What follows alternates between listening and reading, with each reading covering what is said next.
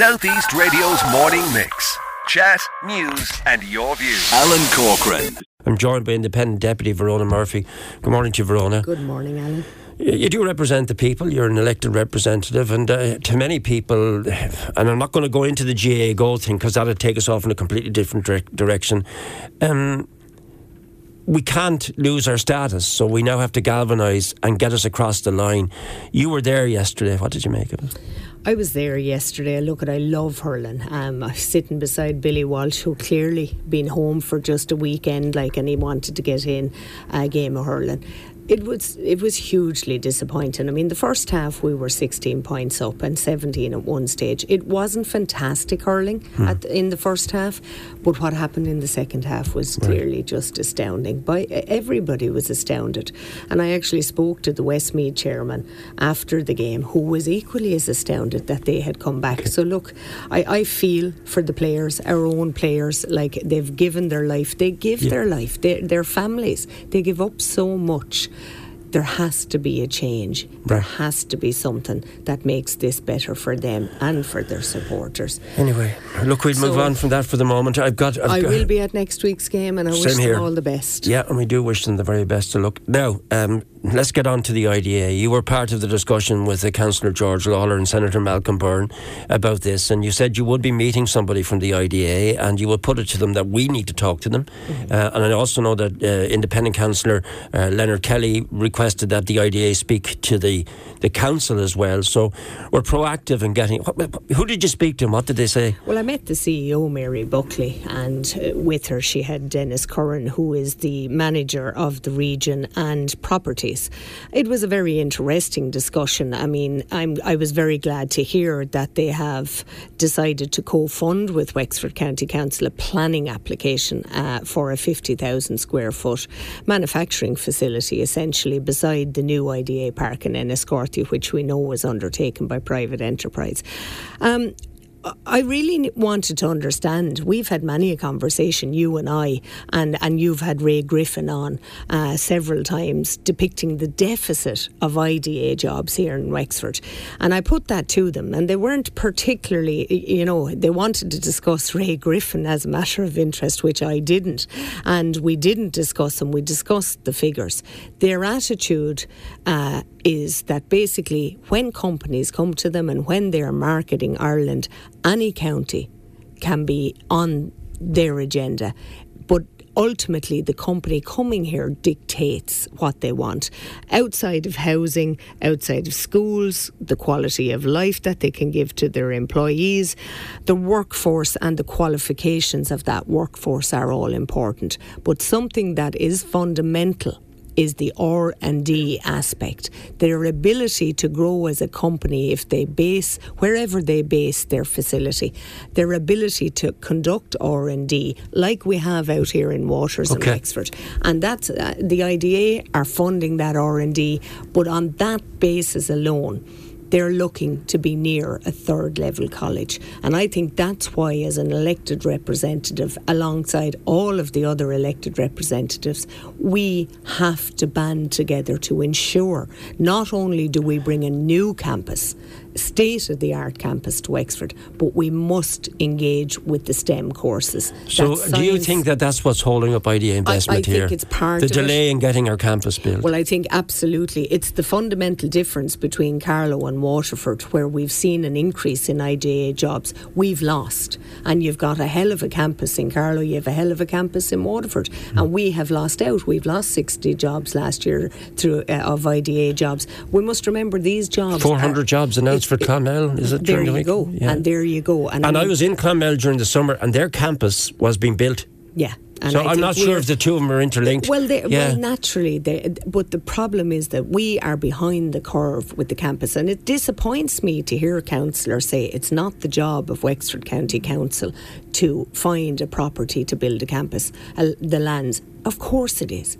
That's where we differ. Of course it is. You believe it's everybody's job? Well, I think the reality is if the council executive are engaging with the IDA and co-funding planning applications, well, ultimately, if they understand that the deficits... So you've raised a number of interesting points. So what happens next then? Are the IDA going to visit? Will they come to the council? Will they talk to us? What's the story? Ultimately, I'll be continuing to engage with Dennis Curran, who, as I say, is the regional manager and properties, and it'll be on the basis of every time there is a prospective offer, is Wexford getting a fair crack of the whip?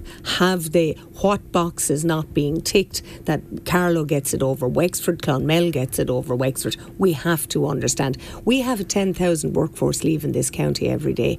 Many of them are capable of an IDA job, and we certainly need to start 10,000 travelling on the roads? 10,000 travelling, and I'm on the road at 5 o'clock 3 mornings of the week, and I can see it, bumper to bumper. Many white vans, certainly, but the reality is that we have to start to retain our workforce, and the only way we can do that is by providing those high-end jobs, and they're the 60,000 upward jobs. We need to capitalise on Rosslare Europort, but also something primarily that would help in the southeast region is if we had Waterford Airport back up and running, and all of those things. Let's look at two other points as well. And you waited patiently to speak to me this morning because, as you know, sport sometimes dominates news, and today is one of those days, and I have never seen anything like the amount of texts that are coming in and WhatsApps. I haven't even gone through half of them yet.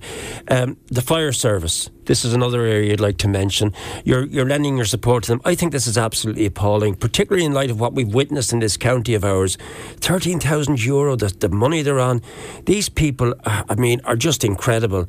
Why not just give them what they want? Well, I think if we don't, you're absolutely right. I mean, it's not good enough for politicians to come down here and laud our fire service and take pictures and abuse the opportunity for the good work that they do. They save lives, and without them, where would we be? We have a retainer service, which means that nobody is full-time employed, or very few are full-time employed. They're on a retainer. They're expected then to take jobs within a radius of only a couple of miles, so as that they're available to the fire service. The reality is that just doesn't work, and many of them are actually in receipt of social welfare while being retained for the fire service. Their proposal is, as a matter of fact, I think it's brilliant.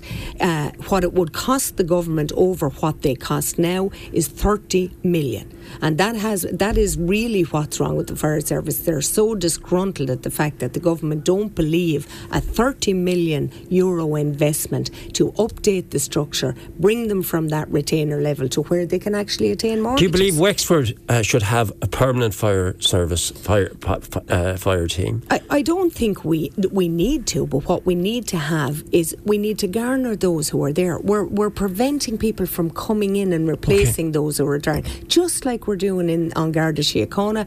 This is happening.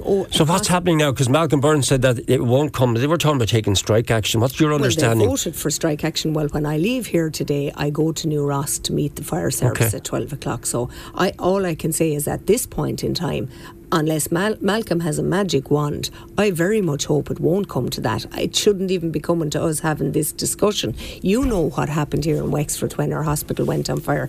You know how hard they worked, how much risk they took, their own families watching them on television doing what they're doing. Well, the lasting memory for me is the man on the fire truck up about, I don't know how many feet high in the air. On his own. And I spoke to him and the flames in front of his face. So how you can't reward people like that with some form of living wage for the life of me in a country that's awash with money. I know I'm going off on one this morning, but that's the way I feel. Because I think we keep hearing about this 10 billion surplus, but everything is going to pot. And I think this is where we're going to be starting from scratch, and ultimately it's going to cost us more money. You wanted to make one other point about another issue. This is therapy, is it? It's the Section 39s, Alan, our windmill therapeutic service, our Cumas in New Ross. across St Aidan's and reachability, all of the services that are provided for those with either an intellectual disability or physical disability throughout the county. Some staggering numbers. We have 2,391 service users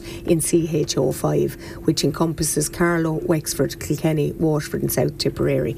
Of those 2,300 service users, 1,300 are in receipt of a capitation payment to the day service of between 2,000 and 6,000. That took place in 2015. It has risen to school leavers now. They're paying 18,000. That deficit is creating a huge issue for the Section 39s, being able to retain staff, recruit staff, and the problem there is the day services are closing, like we've seen in St Aidan's with respite action services. Needed now. Yeah, action needed immediately. And I've been involved. We've sorted some issues with Cummus. We've sorted an issue last week. I met the head of the HSE, Bernard Gloucester, and we sorted the issue just currently for Windmill Therapeutic, but there's so much more to do. Southeast Radio's morning mix. Chat, news and your views.